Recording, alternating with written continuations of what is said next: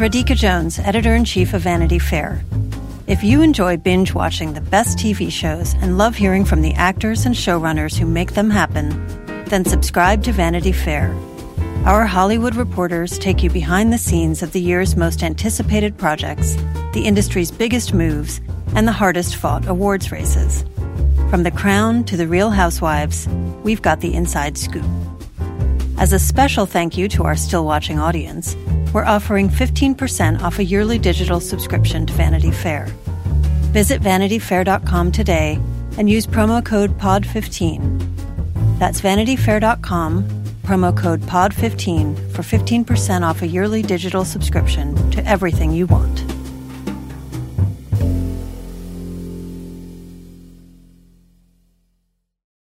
This episode is brought to you by Progressive Insurance. What if comparing car insurance rates was as easy as putting on your favorite podcast? With Progressive, it is. Just visit the Progressive website to quote with all the coverages you want. You'll see Progressive's direct rate, then their tool will provide options from other companies so you can compare. All you need to do is choose the rate and coverage you like. Quote today at Progressive.com to join the over 28 million drivers who trust Progressive. Progressive Casualty Insurance Company and Affiliates. Comparison rates not available in all states or situations. Prices vary based on how you buy. Carrie murdered a child. The evidence and the counter-evidence. I'm struggling with that. When the facts are filled with coincidences, don't dismiss those coincidences. I have no tolerance for the unexplainable. Well then, sir, you'll have no tolerance for me. Hello and welcome to the first Still Watching podcast of 2020. I'm Vanity Fair senior writer Joanna Robinson. And I'm Vanity Fair chief critic Richard Lawson. That's right, Richard's back. Yay. We're back together again. Thanks so much to Anthony for stepping in on The Mandalorian. But it's nice to also have you back to talk some prestige TV with me, Richard. Which show have we decided to start out with on a cheery note? In 2020? Well, yeah, we just wanted something light because, you know, the real world is pretty dark. So we chose The Outsider, an HBO miniseries based on a Stephen King novel about child murder. Yay! Happy New Year!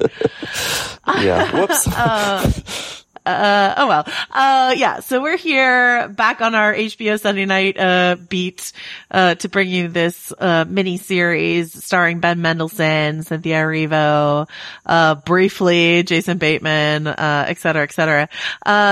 We are in this episode of the podcast, we will be covering the first two episodes, which aired, this Sunday night back to back. So you can watch both episodes. You're going to watch both of them. You're going to want to watch both of them before you listen to us talk about them, because we'll be spoiling everything that happens in those first two episodes. But something we've decided, you know, even though this miniseries is based on a Stephen King book that anyone listening to this can go out and read for themselves, we will not be doing a spoiler section or a book reader section or anything like that. We're just sticking to the show, sticking to these 2 hours to start out with, and there will be no book discussion, or at least like future book discussion. If the show decides to diverge wildly from the book and we feel like that's worth talking about at some point, we could talk about that. But other than that, this is a show only podcast. We love it when you guys email us because you notice a lot of things that we miss. You have a lot of great insights. So if you want to email us, stillwatchingpod@gmail.com, that is where you can still find us. We love to hear from you. But let us start before we sort of get into the meat of what happened in these 2 hours. I wanted to start by asking you, Richard, this was sort of, you wanted to do this show or no, it was a joint decision, but like you had watched it before I had. So what was it about this show, at least in these first 2 hours, that you responded to that you felt like was worth chatting about week to week?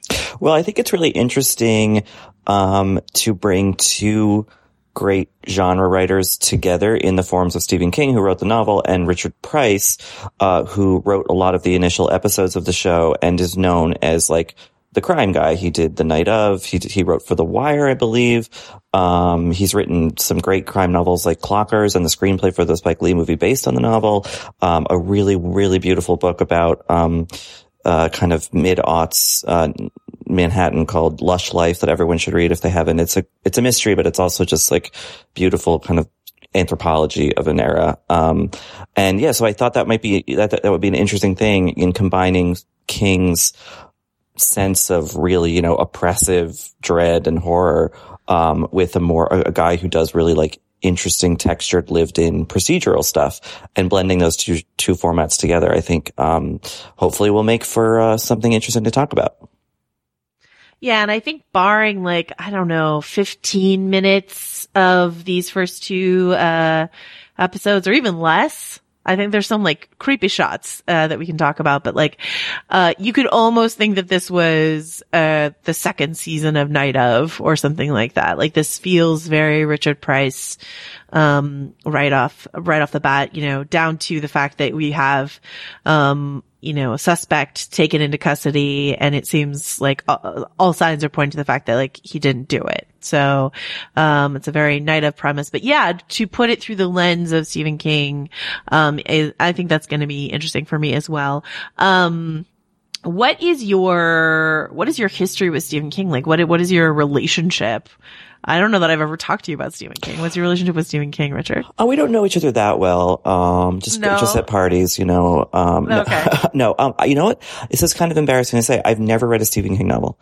I think when I was younger, my sister kind of was like tearing through them one summer, and I was too scared. Like I was like, I don't want to do that. But I have seen a lot of the stuff, you know, that has been based on his books, from, you know, the kind of cheesy 90s miniseries like The Stand or Storm of the Century, which I think he might have actually just written for TV, you know, from the Pet Sematary from, you know, the early 90s, and The Shining from the 80s. Like, you know, I've seen a lot of his stuff, and I appreciate sort of where he's coming from, although the fact that he doesn't like Kubrick's Shining and did like the cheesy Steven Weber miniseries that came many years later, gives me a little bit of pause sometimes about like his sort of taste level, maybe.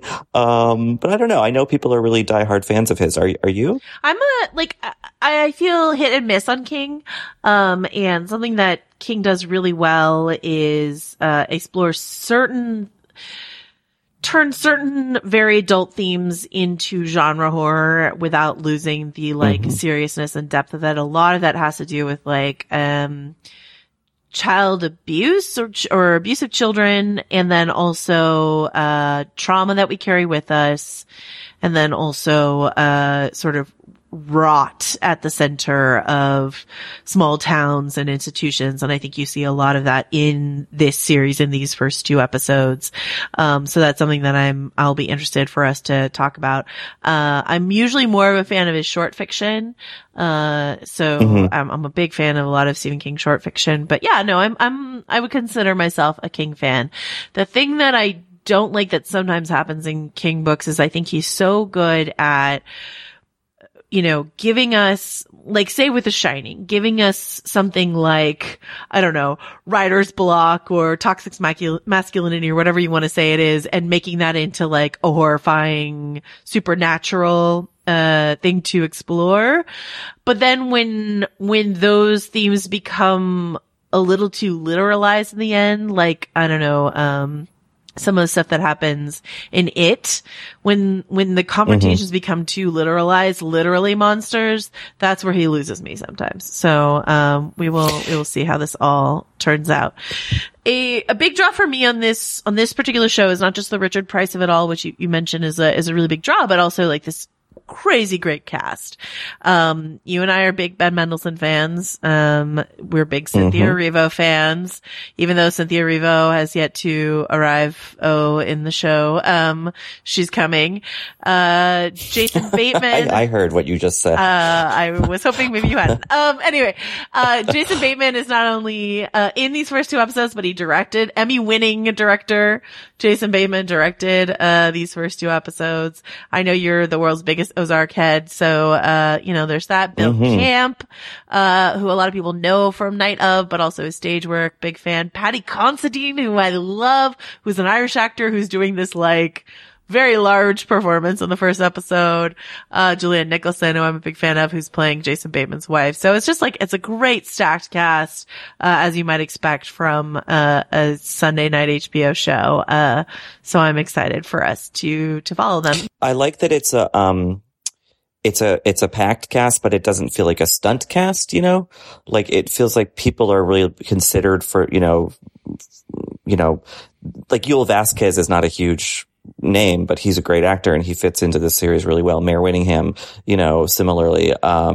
It's just, it has that kind of pricey lived in texture, and these actors are really good at doing that. So it feels really credible and like a you know, gloomier version of the real world, which is what kind of makes it, I think, so much scarier when in episode 2 we start to sense that maybe something not necessarily of the tangible world is kind of going on. Absolutely. So let's maybe like zoom through, like what's interesting to me is, when I thought it was just this first episode that was airing on Sunday, I was a little curious as to why, because I was like, it felt like they both zoomed through a lot of stuff in the first episode, you know, like, not only is our, suspect like apprehended and imprisoned, but we already have like a whole raft of evidence that like he couldn't have done it, as well. And so why are we already here at the end of the first episode? I guess I was thinking like, well, maybe they needed you to already know that this was like a King-esque kind of story, but they don't really get, you know, you get like one shot, I believe in the first episode, of like, a creepy looking hooded man, like sort of staring into the camera, question mark. But you don't really get into the like, maybe there is something unexplainable going on until episode 2, when you have, which is titled Roanoke, when you have certain discussions of the supernatural come into it. So I don't know, like, as a pilot of a miniseries, as like, an episode supposed to pique our interest, but keep us oriented in the world. What do you make of this first hour and its pace and what it wants to, accomplish there? Well, I mean, I think it is hard because, you know, as we learn in episode 2, like, Terry Maitland, the character played by Bateman, is really just the catalyst for the story and not who the story is about. But that first episode kind of makes it seem like it's, you know, Bill Camp and Riz Ahmed in Night Of, you know, trying to like get to the bottom of things, you know. And then I think that the second episode of this show upends that, much like, you know, killing Ned Stark in episode 9 of the first season of Game of Thrones. Like, this obviously happens much earlier and we don't really know who Terry is. Which I think is kind of an interesting choice. I sort of almost think that they either needed, I mean, in a perfect world, Terry would have died at the end of the first episode as the real kind of like hooky thing, like, oh, they just killed Jason Bateman. Or he's around for many more episodes. Killing him off in the second episode almost means you kind of have to show both on the premiere night, because I don't know that first hour alone, while intriguing and well shot and well acted, it could seem like just another murder mystery, because I don't think that hooded figure shows up until episode 2. Maybe I missed him in the first episode, but he's in the first episode. Oh, he is? Okay. I know for certain because like I only watched that hour, and I had him in my notes. So okay. It's kind of brief. He's kind of brief, but, it's much more of a thing in the second episode for sure. Yeah. So I don't know. It's an interesting strategy. I mean, you know, like HBO obviously is not anytime soon going to abandon, at least on their main platform, the, you know, once a week kind of format. But like, I understand giving this series, which doesn't have that high a profile, you know, even though it's a Stephen King show. And they normally like to start January with something big. And this could be big if people get into it, but I think you needed that second hour to really sell it. Yeah, it's interesting. I really like Bateman in this, and I like Bateman for this character too, because I think we talked about this when you and I did an episode about Ozark, is that like Bateman is a character, as a performer, is someone I always like to watch, but also someone I always inherently distrust for some reason. It doesn't matter who he's playing. I'm always like a little, looking askance at that character. There's some quality to him. And so I think that's kind of perfect for this role where you're meant to be unsure as to his guilt and innocence. And he's got this moment at the beginning of episode 2 where he's talking about, Ralph's kid, who passed away, who died from cancer, who he coached in Little League. And he's got this long monologue about this kid, and Bateman is so good in that. And I had already spoiled myself and read that his character gets shot really early on, and so I was like, I don't want him to go. Mm-hmm. I want him to stay around. So that's a powerful card to play, to have someone as engaging as Jason Bateman, second builds, or build high up at, not second build, Cynthia Erivo second build, but build high up on a show, and then to Ned Stark him in episode 2. So now it's just Ben and Cynthia, who is yet to arrive. So we'll see where we go from there. What do you make of these of the introduction of various characters? So we get let's start with the Anderson family. We get Ralph Anderson, played by Ben Mendelsohn, and his wife Jeannie, and they've lost their son. And there are ways in which I think that is well done. And then there's just one scene where the two of them are discussing their son, and it's just a little too confused motivations. He's like, I never know how much the death of our son basically is influencing the way in which I pursue criminals. But I like that theme because it's when he goes and he arrests Terry at the baseball game, it's personal. He's not being professional in that moment. He's letting his personal anger about the death of his own son and the fact that this is an adult figure who was in charge of his son at one point, cloud his behavior. So this presentation of the Anderson family, this presentation of this kind of investigator, how did that land for you, Richard? I mean, I know what you mean, that sometimes it was a little bit they were telling and not showing, the scene where they're in the cemetery and Mendelsohn just kind of says, I miss him so much. And it's I don't know, would people say that? But I think that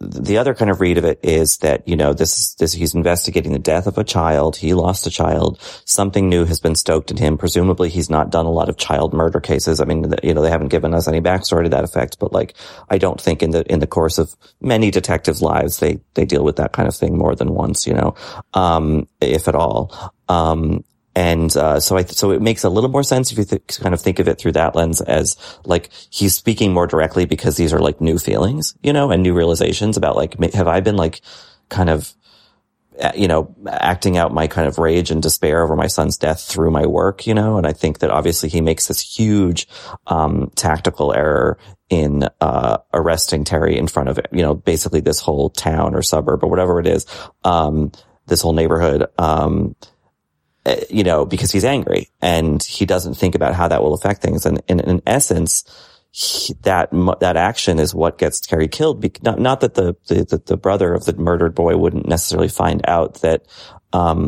Terry was the suspect, but he certainly, it wouldn't be as public as it was. There wouldn't be all the chaos of walking him into court, So I don't know. I think that I think the interesting thing about this show thus far is that actions have consequences and things get remembered. And I like this kind of idea that maybe, that I think sprung from King, that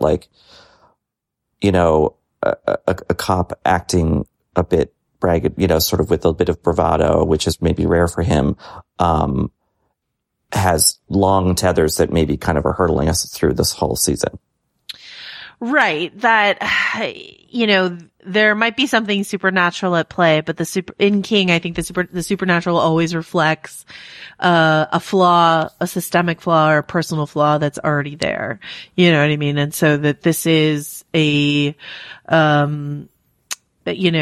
a night of miscarriage of justice, that might have a supernatural explanation. But what's interesting is like the way in which this is set up. It's not like Mendelssohn's character, Detective Ralph Anderson, is acting wildly recklessly. You know what I mean? Like there is just a mountain of evidence that we see stack up, against Terry. And so, it puts us in a more uncomfortable gray area because it's not like he's a bad cop behaving badly. And that's driven home by the fact that at one point it's sort of implied that he should lose some evidence that weakens their case, just to make sure that they can make their case. And he refuses to. And so this is not a bad guy, but the fact that the cracks in the system are more subtle, and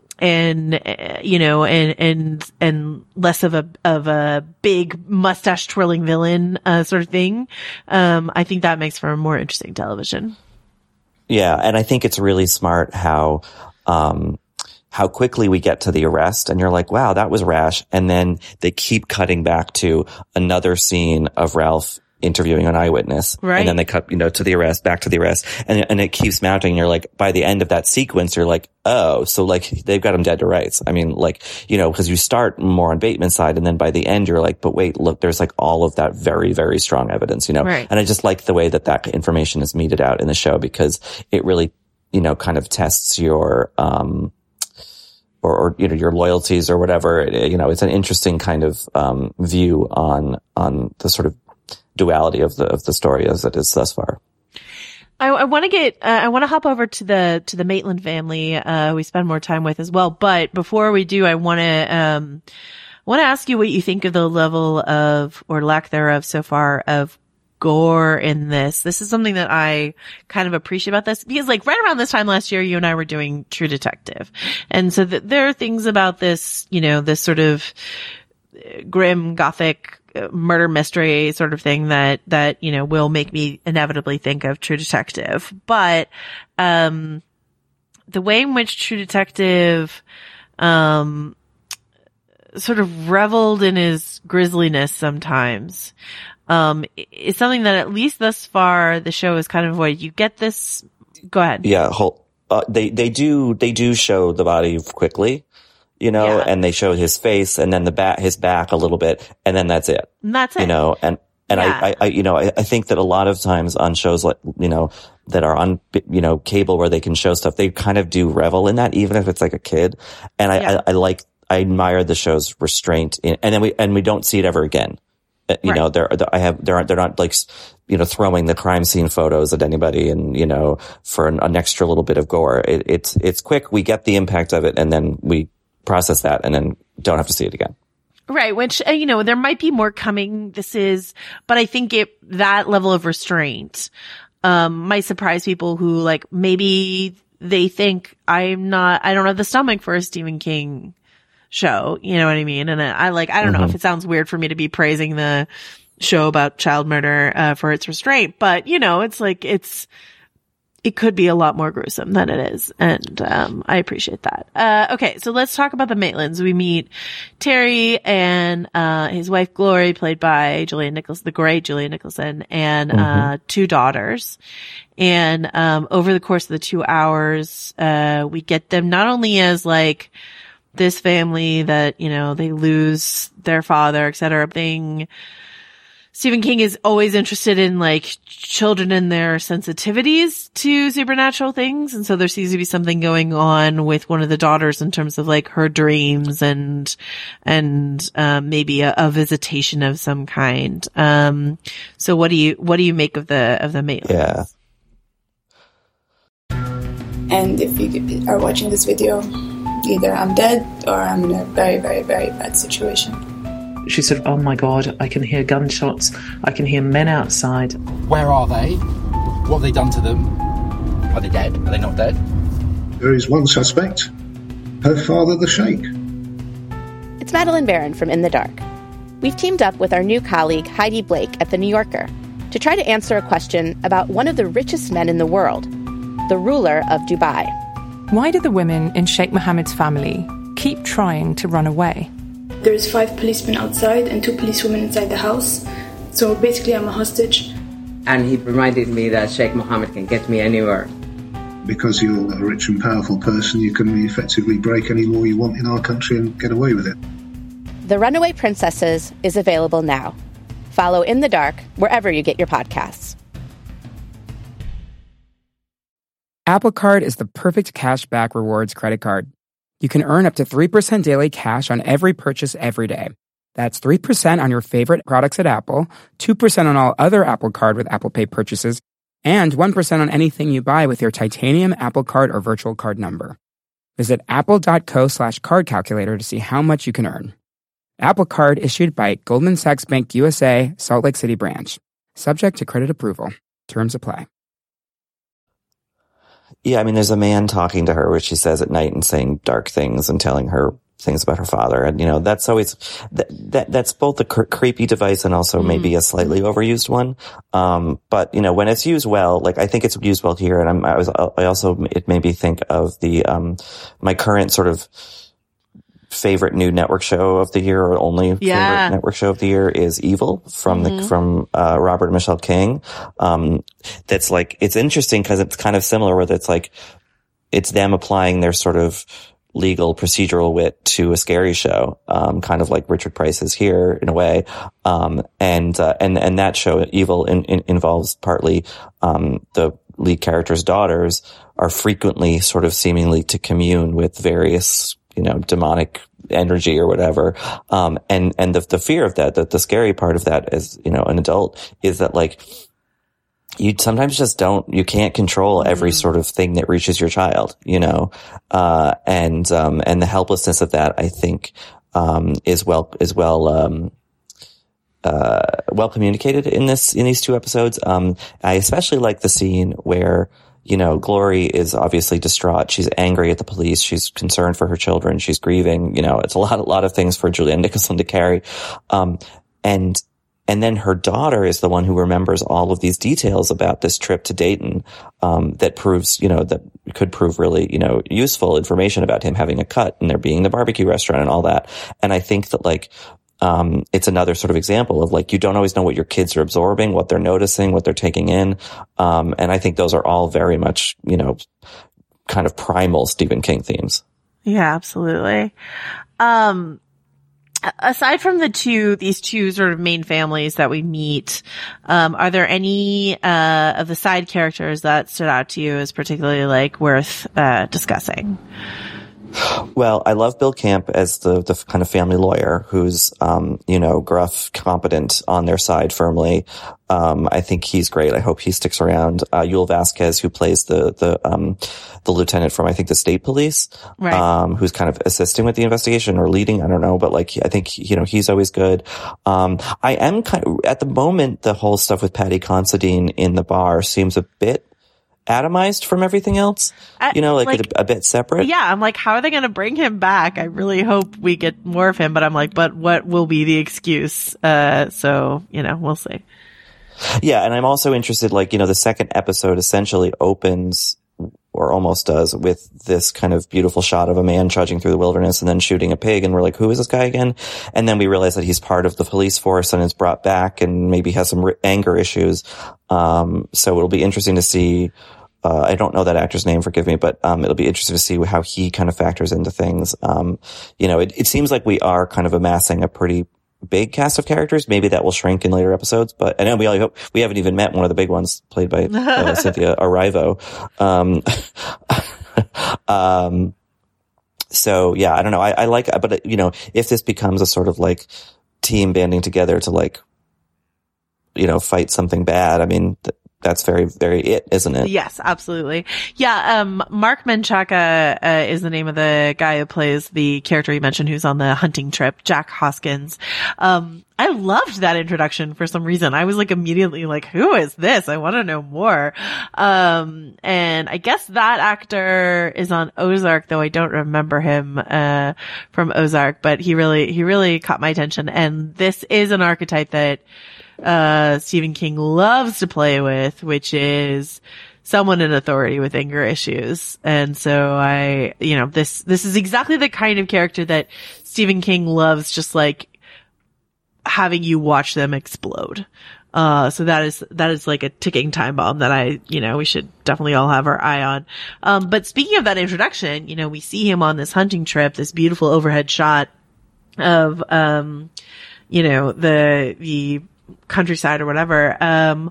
What do you think of Bateman's direction in these two episodes? I will start and say, a famed critique of Ozark is that it is too physically dark, for people to see sometimes. And there are times during these two episodes when especially there's a scene in the daughter's bedroom where we're supposed to be registering some sort of, wetness on the floor.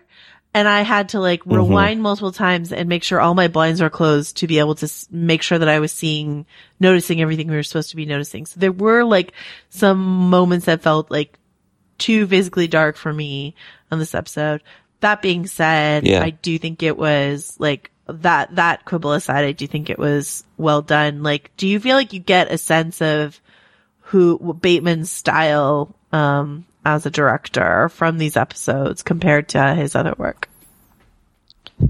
Yeah, I mean, I think he's a good director. He made a movie called The Family Fang, a number of years ago with Nicole Kidman, and I think he starred in it as well. And I think Christopher Walken maybe, that's based on a novel. That's actually kind of an interesting it's a quirky family indie, yes, but there's something else going on there. And obviously he's done well with Ozark, which is a kind of, Breaking Bad-esque, kind of lots of points clicking together kind of show, and that's stylish. But this, I think he had more, there was maybe a bit more, room for kind of artfulness, for atmosphere, for kind of slow build mood. And I think he kind of really seizes on that, I think in conjunction with the score, which is really, portentous and kind of looming, and the visuals of the show. Something I like about the aesthetic is, even in the daytime, how you can just kind of feel this clenching darkness, and I don't mean the literal darkness where you can't see,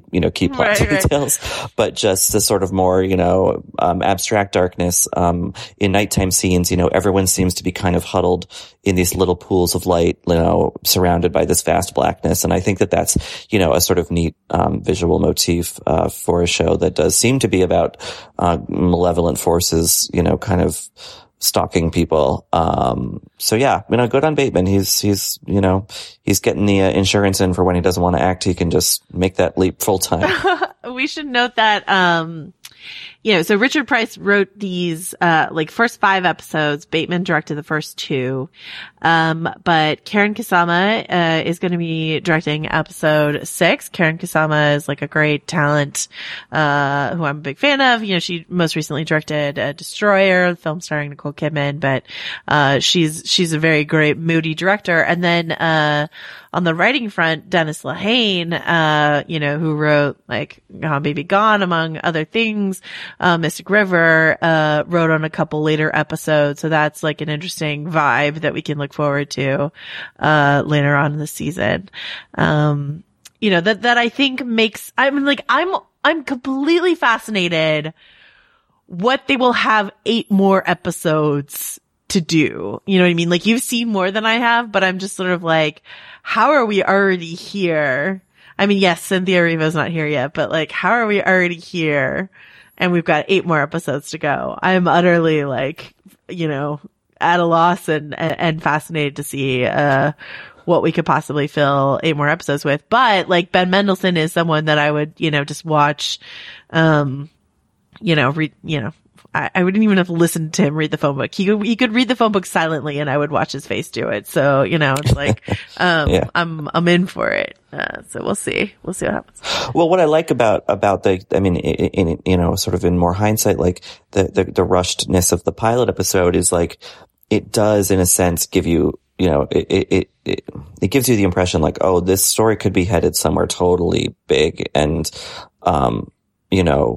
unexpected. And, if we have 8 more episodes left and the murder, the murder isn't by no means solved, but we've cleared a suspect essentially, I think it promises something kind of, epic in a way. And I hope that the show lives up to that. Absolutely. Yeah. So we get some hints of what could be happening, right? We've got a hooded figure. We've got someone mysterious whispering to a child at night. We've got wetness. I mean, that seems like to be a weird thing to say even once, if not twice in a podcast, but there's this puddle on the floor. And then also we find these clothes at the end that are wet. So that seems to be a thing, to be looking out for. What other hints or clues are we amassing about, what might be the actual threat, looming around this story? Well, there was I love that line where Mendelsohn is talking to Bateman, trying to figure out this thing with this van that was, originated in New York, then ended up in Ohio, and then somehow in Georgia. And he's and it's almost as if it followed you home. Yes. Ooh, so creepy. Which is such an ominous, cool, visual even,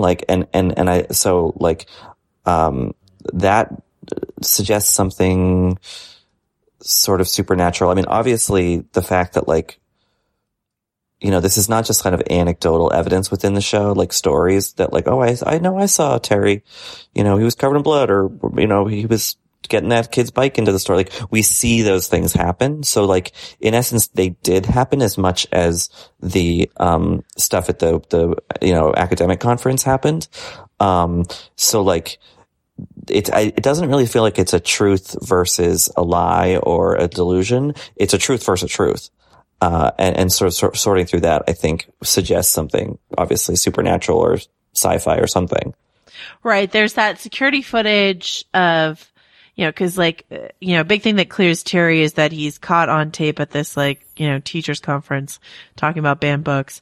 And his fingerprints are on a book at that conference and stuff like that. But there's also this footage of him, in an alleyway, and they're zooming in on the footage and Ralph's is he flipping us off? Is that what's happening? What is happening here? So what malevolent figure are we dealing with here? So.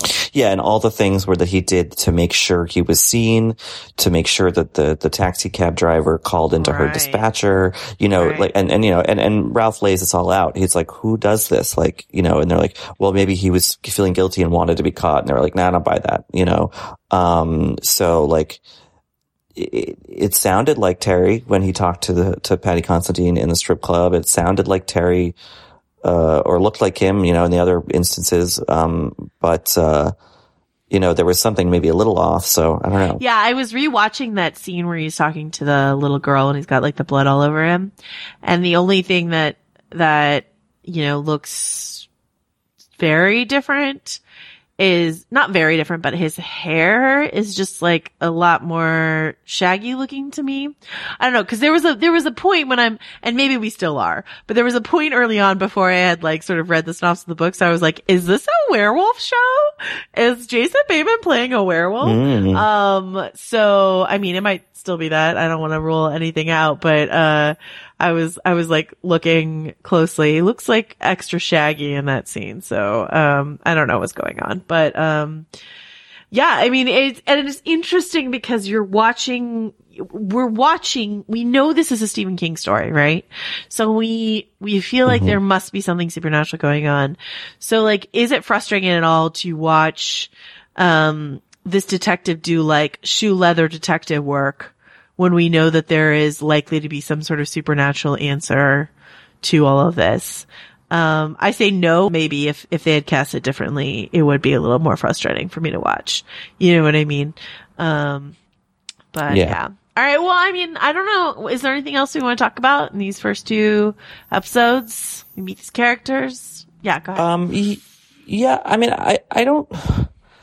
I'm actually a little bit surprised that you didn't bring this up earlier. I mean, I think that something that's really, really crucial so far about this series is that not only do we have Ben Mendelsohn, and Julianne Nicholson, but we also have Mayor Winningham saying Big Daddy's Hangry Barbecue. I mean, that's what show has done that? I mean, well, okay, Mayor Winningham says Big Daddy's Hangry Q. Right. And then Ben Mendelsohn and Julianne Nicholson say barbecue. Right. And I just think that's important to know. I mean, maybe that's an Easter egg. I don't know. But yeah, and we also get that great shot of the pig. I mean, I know you're joking, but also like there's when we're like, when our angry friend is interrupted on his hunting trip, he's trying to shoot a pig who's like very messily eating something. And I was like, ooh, that's one hungry Big Daddy over there. Yeah. So, are you saying that it is, that is hog season again on Still Watching?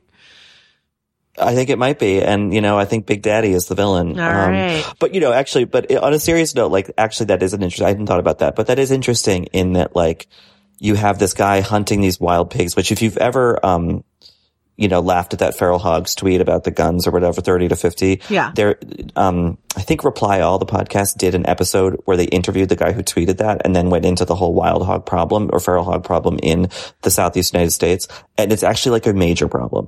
So anyway, that's a digression. But like, so he's killing a pig for sport. And then we have this barbecue restaurant where you're eating a pig for nourishment, pigs for the slaughter, that phrase. And it's like, so maybe who's ever doing this and took bites of this kid, is it nourishment? Is it hunting? Is it sport? Like what's going on here? And I think that like, I like that sort of thematic, you know, thing with the yeah, pigs. I guess the last thing I'll say supernatural wise is like, it feels like, you know, and sometimes Stephen King does this where it's just like an infection of evil, right? And so like this malevolent force that has come to town has not only taken this child, which is a tragedy, ruined Terry's life, right? But then maybe seems to be inspiring some other stuff, like possibly the brother, you know, pulling the gun at the courthouse, certainly seems to have inspired or at least is interested in this suicide attempt by the father, right? Like that's an interesting thing, like that shot, right? Because we've got this suicide attempt and then pan down the street and we've got this figure there. And so like this idea of it's not enough to kill this child. This force is like a life ruiner as it spreads out. Cause it's like Terry is arrested in a way that like will forever haunt his family.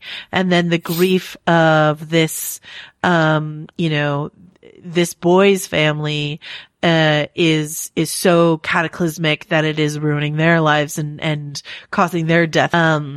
And, you know, did this malevolent force somehow prompt our detective figure to behave rashly? Like what is the extent of this evil? What is the infection that we're dealing with here, in this town? And, you know, what is this guy who's discovered these wet clothes? Like, you know, what's going to happen next? Who knows? But that's the thing is like, it's not just one murder. This force, seems to be interested in causing, mischief is too light of a word, but you know, tragedy elsewhere. Yeah. Yeah. Mayhem. Yeah. Yeah. And, you know, and Yul Vasquez has that line when they're in the hospital. He's like, the whole family just gone like that or something, you know, and it's like, oh God, that's right. You know, but, and, you know, and yeah, and I think that's kind of feels like where the mood of the show is taking us, that it's a more all-encompassing sort of thing. It's not just about this kid, although that's obviously the center of it, but there might be more. And the last thing I want to, ask you is this the first time we've had someone give someone like a truly nuclear wedgie on a show that we've covered? Atomic wedgie, I guess is the phrase. I don't know. Did it happen in Westworld season 2, as well? I mean, you would think that a robot would be really good at giving a wedgie if they wanted to. At some point, it must have. Yeah, is that the technical definition of that kind of wedgie? Is it atomic? Well, it just seemed like really it went like midway up the back. It's pretty incredible. Yes. To answer your question, I do believe this is a first. We're still watching. I'm so glad that all of you are here for this momentous occasion, as we roll into 2020. Richard, I'm so glad to have you back. I don't think I've said the word wedgies since I was 15 years old. I can't remember. Thank you, the outsider. Yeah. Fingers crossed for some swirlies to come or something like that. All right, Richard, until we talk about, evil in this town, next week, where can people find you? I'm going to be at a book or a teacher conference talking about, Fahrenheit 451 and the Iliad. Cause I'm real smart. Where will you be until next week? Well, I will be handling, but not purchasing a rare book at said conference, right down the hallway. We're getting our alibis all shored up. Yeah, so you can find me there. You can find both of us on VanityFair.com. You can always hear us talk about award season stuff over on Little Gold Men, where it's like, we're in the thick of it now. We're in award season. So 'tis the season to listen to us over there. You can, as I said, email us, stillwatchingpod@gmail.com. We would love to hear your thoughts on Atomic Wedgies, barbecue and otherwise. And, until next time, oh God, I was about to say like watch your underwear, but I just have decided not that. That's not something I'm going to say. Yeah. Until next time, may all of your hunting trips come to fruition and may you never be called back to work.